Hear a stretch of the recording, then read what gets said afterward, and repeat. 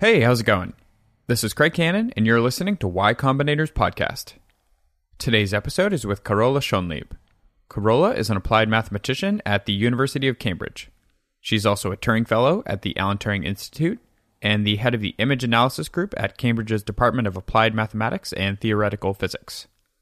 In this episode, we cover mathematical approaches to image processing. All right, here we go. We ought to start with a little bit of your background. Mm-hmm. So, what did you start researching, and then what are you researching now? Okay. So I started out my research in mathematics in Austria, in Vienna, where I actually didn't look at image processing or imaging at all. I started out with so-called partial differential equations, which are equations of a function and its derivatives. So they can express change over time or space. And they are models for various natural phenomena in physics and biology. Lots of things are explained via these differential equations. And my first paper, again, had nothing to do with image processing. It was actually on the Cahn-Hilliard equation, which is an equation that describes phase separation and coarsening in alloys, in metallic alloys, for instance. So when you cool them down to a certain temperature, you have a mixture of two. And if you cool them down to a certain temperature, they are starting to separate from each other and coarsen out and build these larger areas. And so there is an equation that models this kind of phenomenon, which is the Cahn-Hilliard equation. Okay. And my first paper was on the stability analysis of a certain type of solutions to this Cahn-Hilliard equation. Stability analysis meaning that if you perturb your initial condition a little bit, how much is your stationary solution, that is when you let time evolve infinitely. Okay. How, when a stationary state is a state where the system is in no change anymore. How much do these stationary states differ from each other when you just perturb the initial condition a little bit? And this is in the context of creating alloys or building alloys for structures, or was there any particular purpose? Well, the purpose is a lot with these differential equations to simulate certain phenomena. Mm-hmm. And so if you understand how stable these stationary states are, so if you are at a stationary state and then you perturb the stationary state a little bit, is it going back to the same stationary state? Okay. Or is it going somewhere completely different? So you kind of understand how these systems react to perturbations that are naturally occurring because we are in real life and things happen. Gotcha. Okay. Yeah. So it's more an understanding of the physical processes involved in, mixture of alloys, for instance, or things like that. And were you at a technical university where you would be focusing on alloys, or this was a personal interest? Not at all. So it was just actually, a lot of applied mathematics on the continent, which is everything else in the UK, basically here in Europe, is applied mathematics very much means that what you're doing is inspired by applications, but eventually you end up with a mathematical problem. So it was really the driving factor was, we were interested in analyzing this equation and there were techniques coming up that are kind of cool. And, so it was just a kind of intellectual interest in this equation. Okay. That was the driving factor for this particular paper. But then during writing this paper, researchers at UCLA, in particular the group of Andrea Bertozzi, used this same equation to do image restoration. And image restoration meaning you have a digital image and there are parts of this image which are damaged for some reason, or where you have objects which are occluding some other object of interest that you want to get rid of the occlusion or something like this. So you have one part in the image that you somehow want to replace by something that is suggested by the surrounding area of this region. So is this similar to content-aware fill in Photoshop? Exactly. Okay. Exactly. Okay. Yeah, exactly. But this predates the Photoshop development, I assume.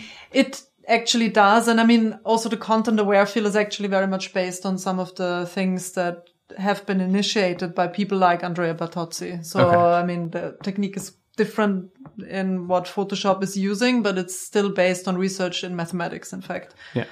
It's a differential equation. Maybe if you wish, that is not the Canihilid equation, but is a different type of differential equation that is non-local. Is taking patches in images and kind of copy and pasting them into the region that you want to replace. Yep. But anyway, so she used the Canihilid equation to do that. And, that was a kind of eye-opening moment. And then I moved into image processing, still sticking to differential equations at the time. And, actually looking at image restoration. So at this Photoshop content aware fill, type problem. And that was basically my PhD. My PhD was about image, restoration. Okay. And during my postdoc, then I moved more and more into what is called inverse imaging problems, where what you are observing or what you're measuring in the first place is not an image. Like when you take a photo, the digital image is an image. So, but there are certain applications, like in biomedical imaging, where what you're observing is not an image directly, but is some transform of this image, like in image tomography, for instance. Think about CT, for instance, computer tomography. What the tomograph is measuring, are projections of your three-dimensional object, which is whatever you have in your body. And from that, you want to reconstruct the object. So projections meaning in the CT sense, a particular sense, which is that you send X-rays through the body. And what you're measuring, so you're sending them through, what you're measuring at the other end is the attenuation that they feel when they travel through the body, depending on which type of tissues they hit. And so that's what you're measuring on the other hand. And you can model that by saying what you're measuring is a line, is an integral along the line that the X-ray takes through your body, where you're integrating over the attenuation that it feels. Yep.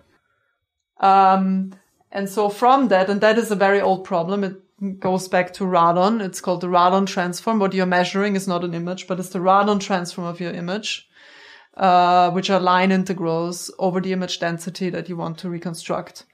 Right? That consists then where the density is different in different parts of your body, and then you can see organs in your body and stuff like that. Right. And so the likelihood of there to be some amount of it missing that you need to fill or recreate or denoise is much higher than an image and less obvious. That's quite obvious because, well, first of all, we are in a finite dimensional world. So, you don't have all possible infinitely many line integrals of your body measured. Yeah.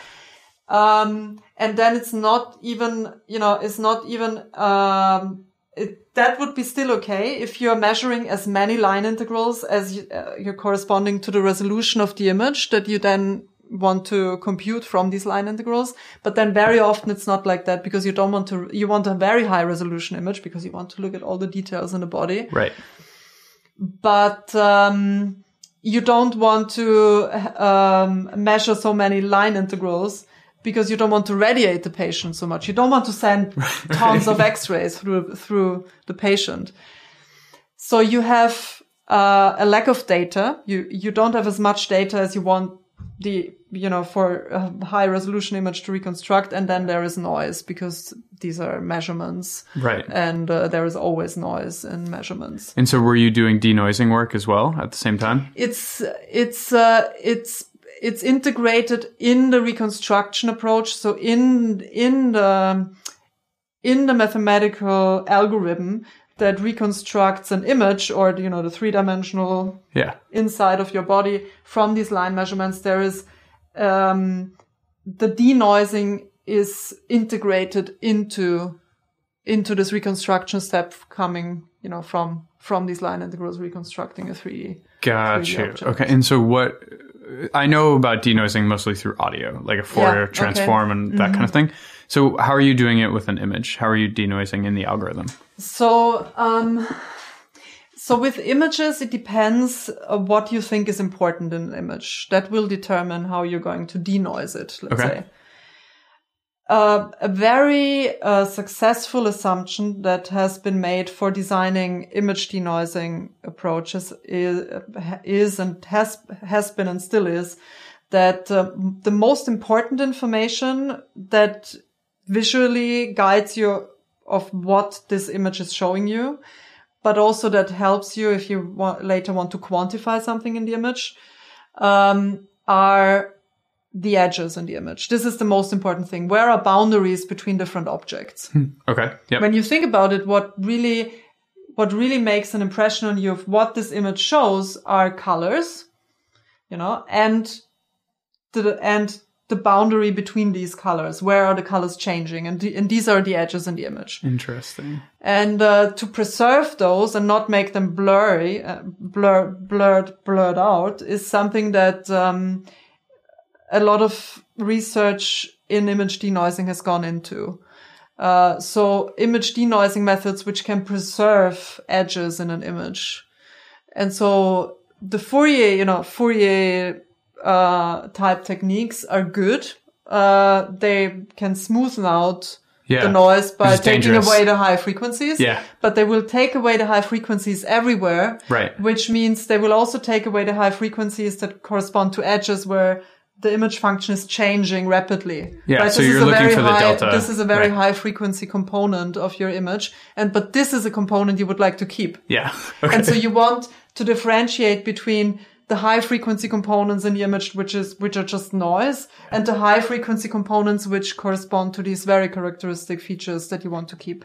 Gotcha. And so, there are various techniques, but one very successful one is total variation regularization, for instance, which is a technique that has been used a lot by people in image denoising to, that models this assumption that you have sharp discontinuities. Median filtering is a maybe simpler thing to understand, or that people might have heard about, which is not exactly total variation denoising, but it's related. Gotcha. So median filtering instead of Gaussian filtering, maybe, where Gaussian filtering corresponds to your Fourier taking away the high frequencies type of thing. Oh, okay. Got you. It's so funny. When I was doing Photoshop with the Onion, we were always actually interested in blurring edges, because one of the most obvious things to spot a Photoshop is a sharp edge and a soft edge in the same photo.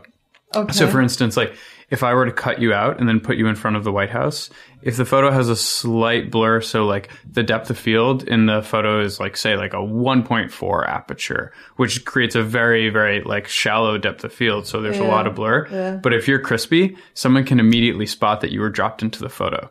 So it was all about blurring the edges to trick someone into thinking that it was in the same photo. Okay. Okay. So in your context, these algorithms that will handle the edge sharpness, are they hand-coded, or are you using machine learning to create them? How does that work? So they are classically hand-coded. And this is maybe something that is now, more and more being replaced by other things where image denoising nowadays, I think the best image denoising approaches are actually coming from deep neural networks. Okay. So, these handcrafted methods, get more and more beaten in terms of performance, by some of these neural network approaches.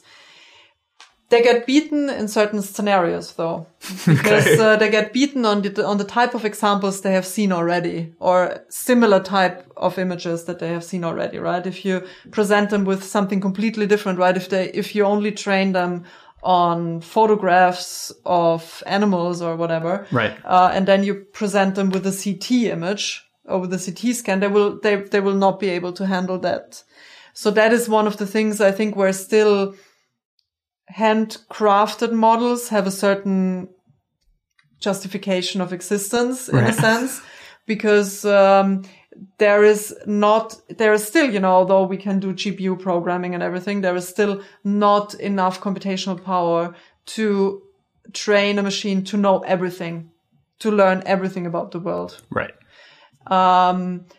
And so I think while, in certain scenarios, if you know what you want to apply your image denoising approach to. Well, it was like the ImageNet thing from like almost 10 years ago. Exactly. Yeah. If you know that, then it's fine. Right. And, that's good. But if you if you want, think about, for instance, one big thing in CT, let's say, or in different types of biomedical imaging, let's say MRI, magnetic resonance tomography. The type of image that you get, the resolution, the contrast and everything very much depends on how you do the acquisition. How many, let's say in the CT case, how many X-rays you have been shooting through the patient. But also, and that is actually, connected to what I just said, also the type of scanner you're using. Are you using a GE or a Siemens or Toshiba or whatever? They have different settings and they have different ways of going from the measurements to an image.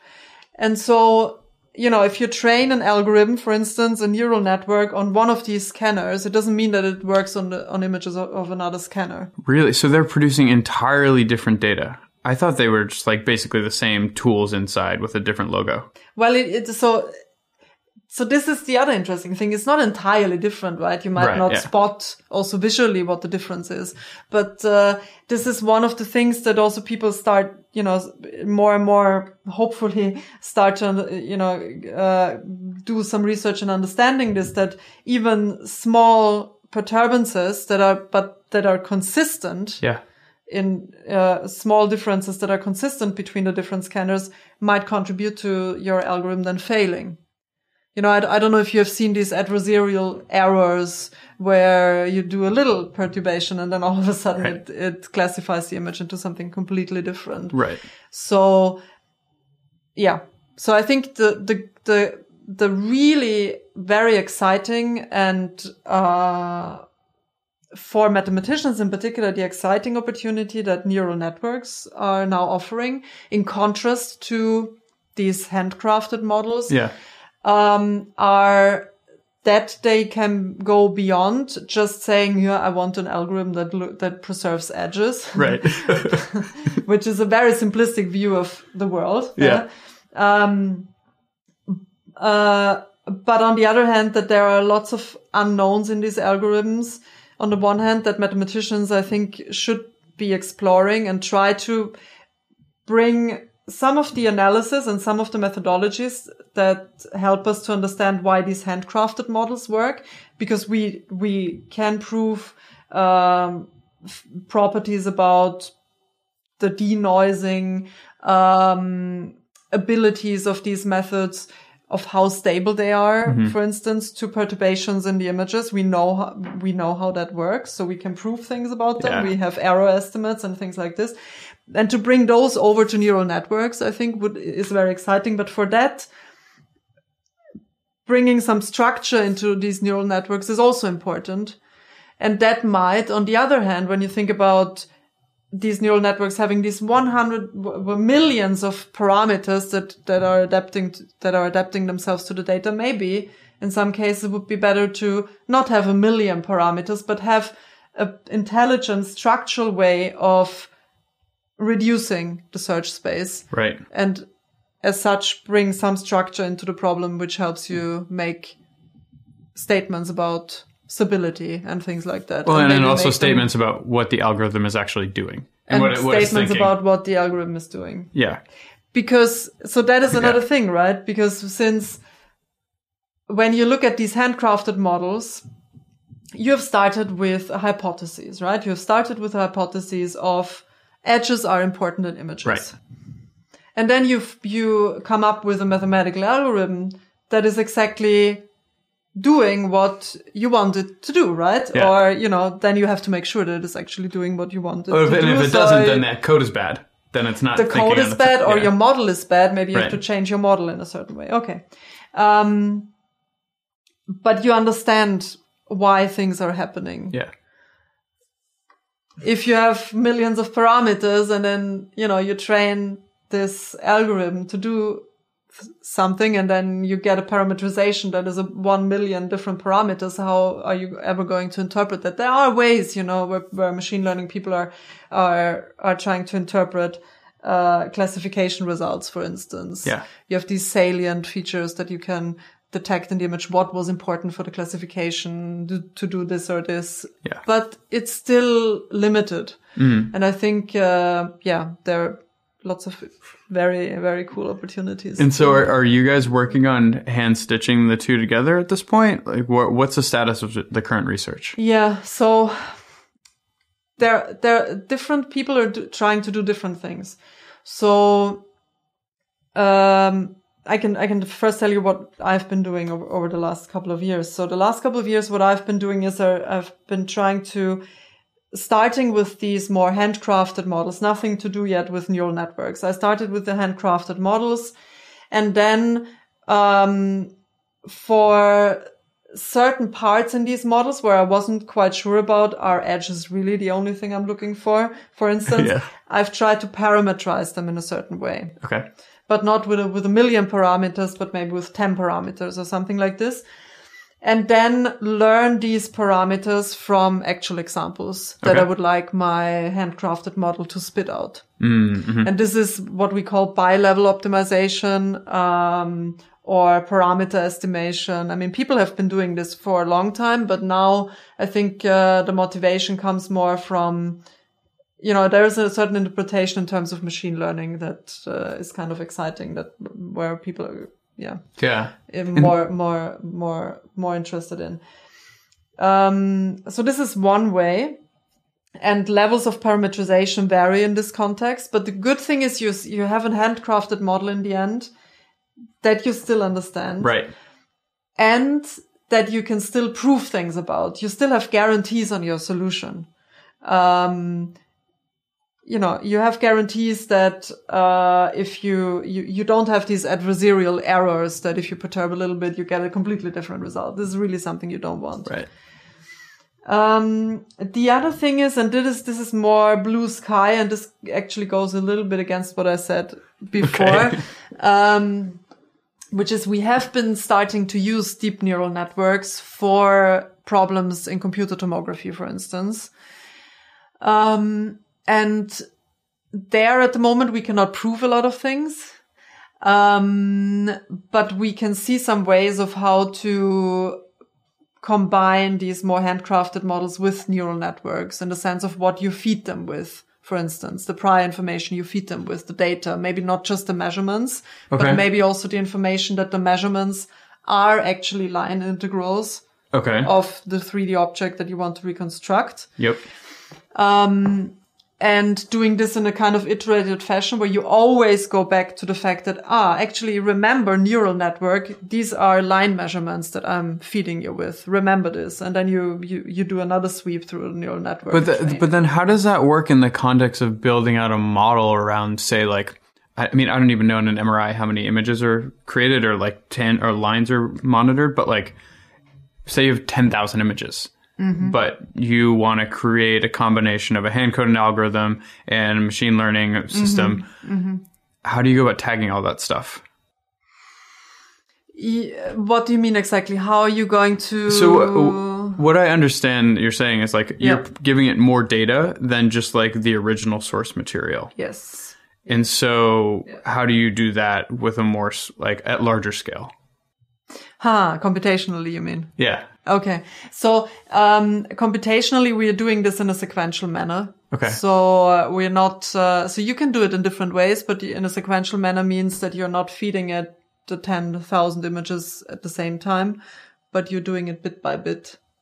And you're adapting your objective towards this. Okay. Another thing about computational performance is also, of course, that the optimization that is underlying, but this is not just the problem that we have. This is a problem that, neural networks have in general, is that you do not necessarily need to solve your optimization problem you're training exactly. And maybe sometimes, or most of the time, you actually don't want to save it exactly, because you only have a finite amount of training examples.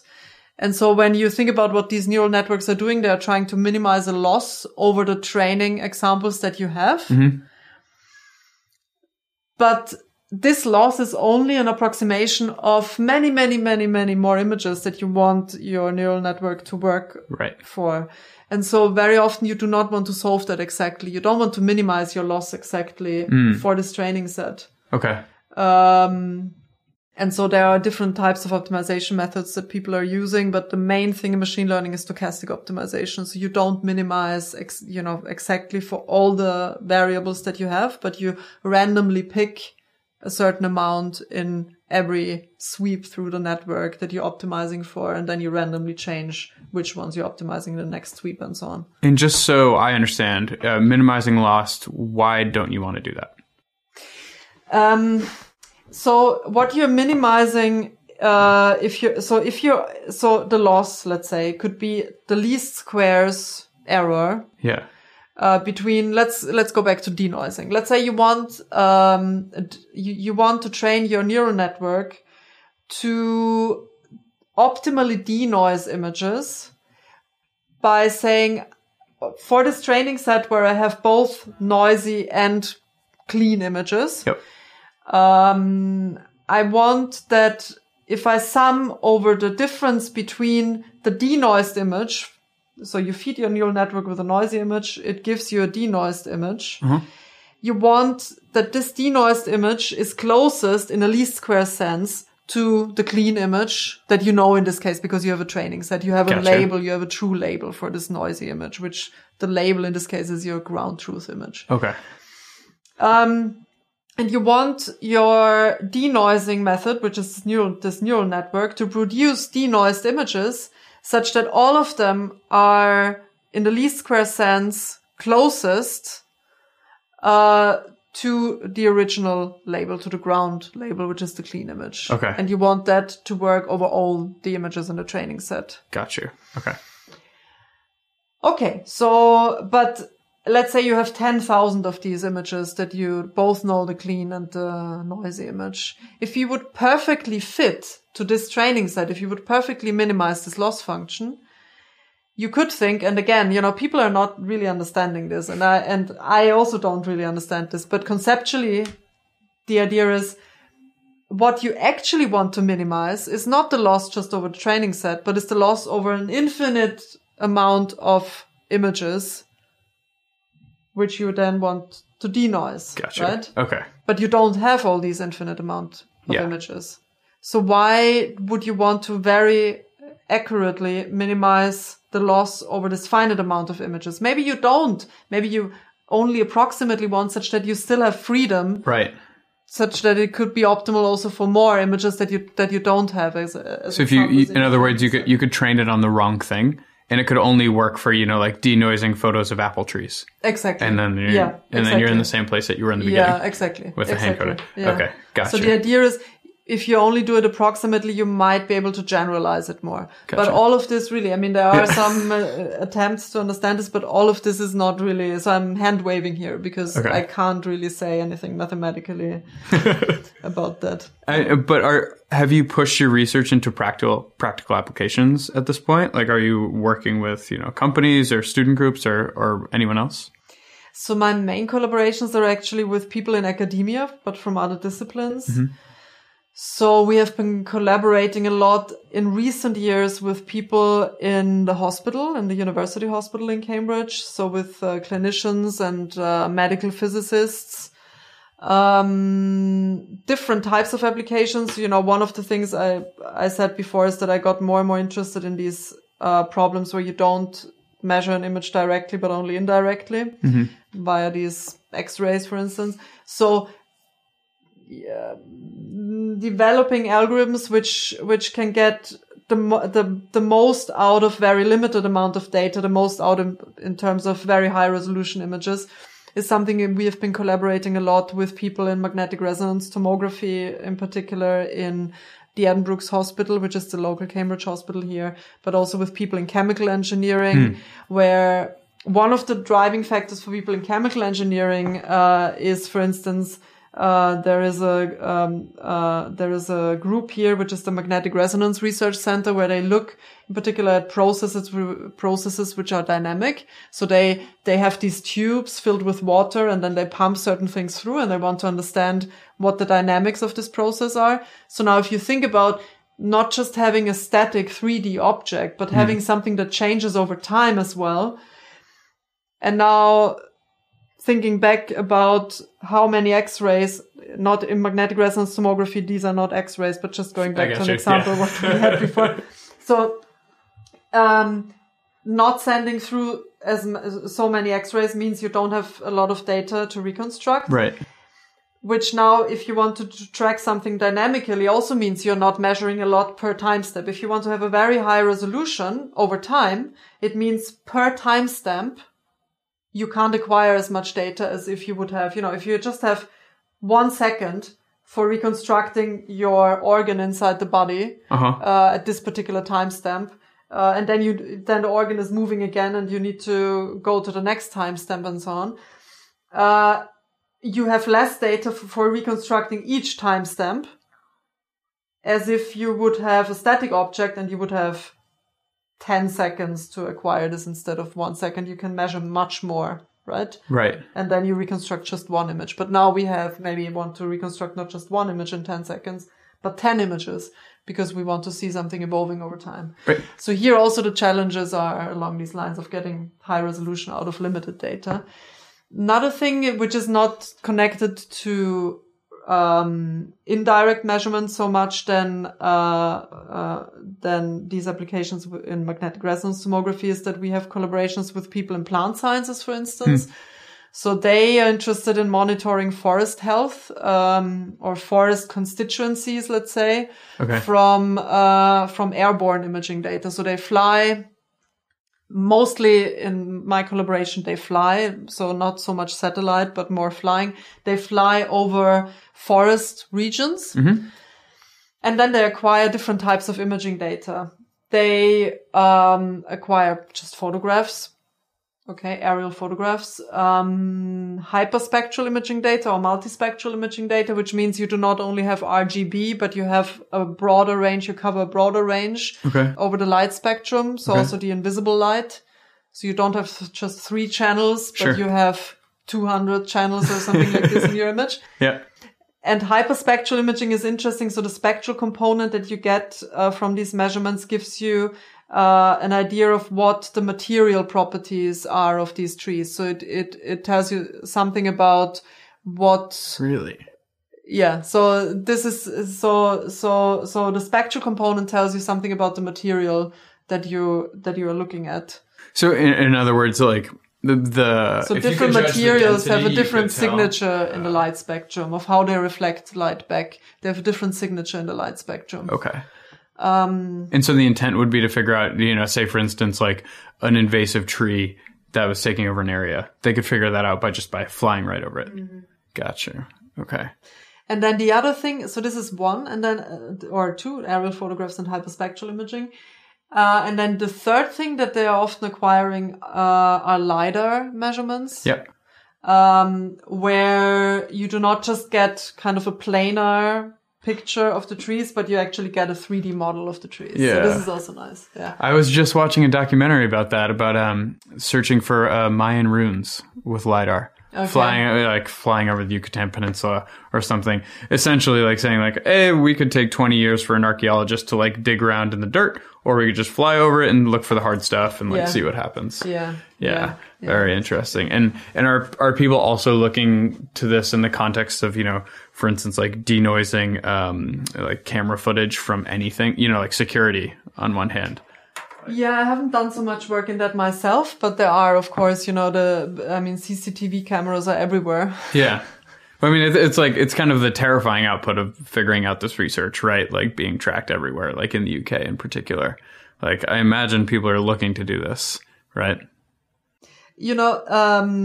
It's quite funny because when you think about these crime TV shows, CSI, whatever, Miami or whatever, there are always these funny things, right? So you have a very pixelated image, and you press a magic button, and then you can zoom in, and all of a sudden you can see everything. So when you think, so this is ridiculous, yeah? Of course, you can't do that, but you can't do it now. Maybe, if you have all these machine learning methods, which have learned to look at just pixels and then know what is a very probable match in terms of high resolution, maybe at some point you can do it. But then you don't know if you're right or wrong, right? Yeah. Just by chance, I was reading a New Yorker article from, I think, 2010 about this guy in Montreal, allegedly finding 500-year-old fingerprints using different kinds of like spectral photography. Okay, cool. I haven't heard about that. Oh, okay. But tell me more about it. Yeah. So I don't want to give away the whole thing, but and then there was an ensuing lawsuit actually from him to the New Yorker saying it was libel.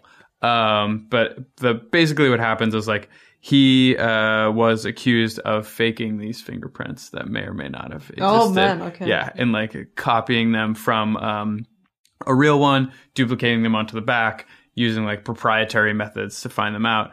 But you are interested in doing it, whether or not it's legit. Like you want to work with I art hope so. I mean, I'm going to tell people that it's fake. Yes. Okay. Yeah, that's the whole idea. Yeah. Is it like, what direction are you going with art? So it kind of, in Cambridge, let me say a bit more. So when during my PhD, in Vienna, there was a collaboration that we had with physical conservators, so with conservators who were looking at particular wall frescoes, in an old apartment in the city center of Vienna, which are called the Neidhardt frescoes. I'm not going more into detail, but they were in the process of restorating these frescoes. And so that was my first-hand experience there. And there, the idea was that, it takes them a long time to physically restore these wall paintings. And once you have restored it, there is no way back, right? You need to decide what to do. Yeah. Because then it sticks. And so our idea was to help them by creating a virtual template of how the restoration could look if they do this or this or this. Right. Yeah. So, because the important part is a fresco is actually part of the wall chemically. It's not paint. Exactly. Yeah. Exactly. But even with paintings, if you do something, if you manually really, if you physically restore them. Yeah. You've done it. Yeah. I mean, you can still maybe, try to go back, but I mean, you're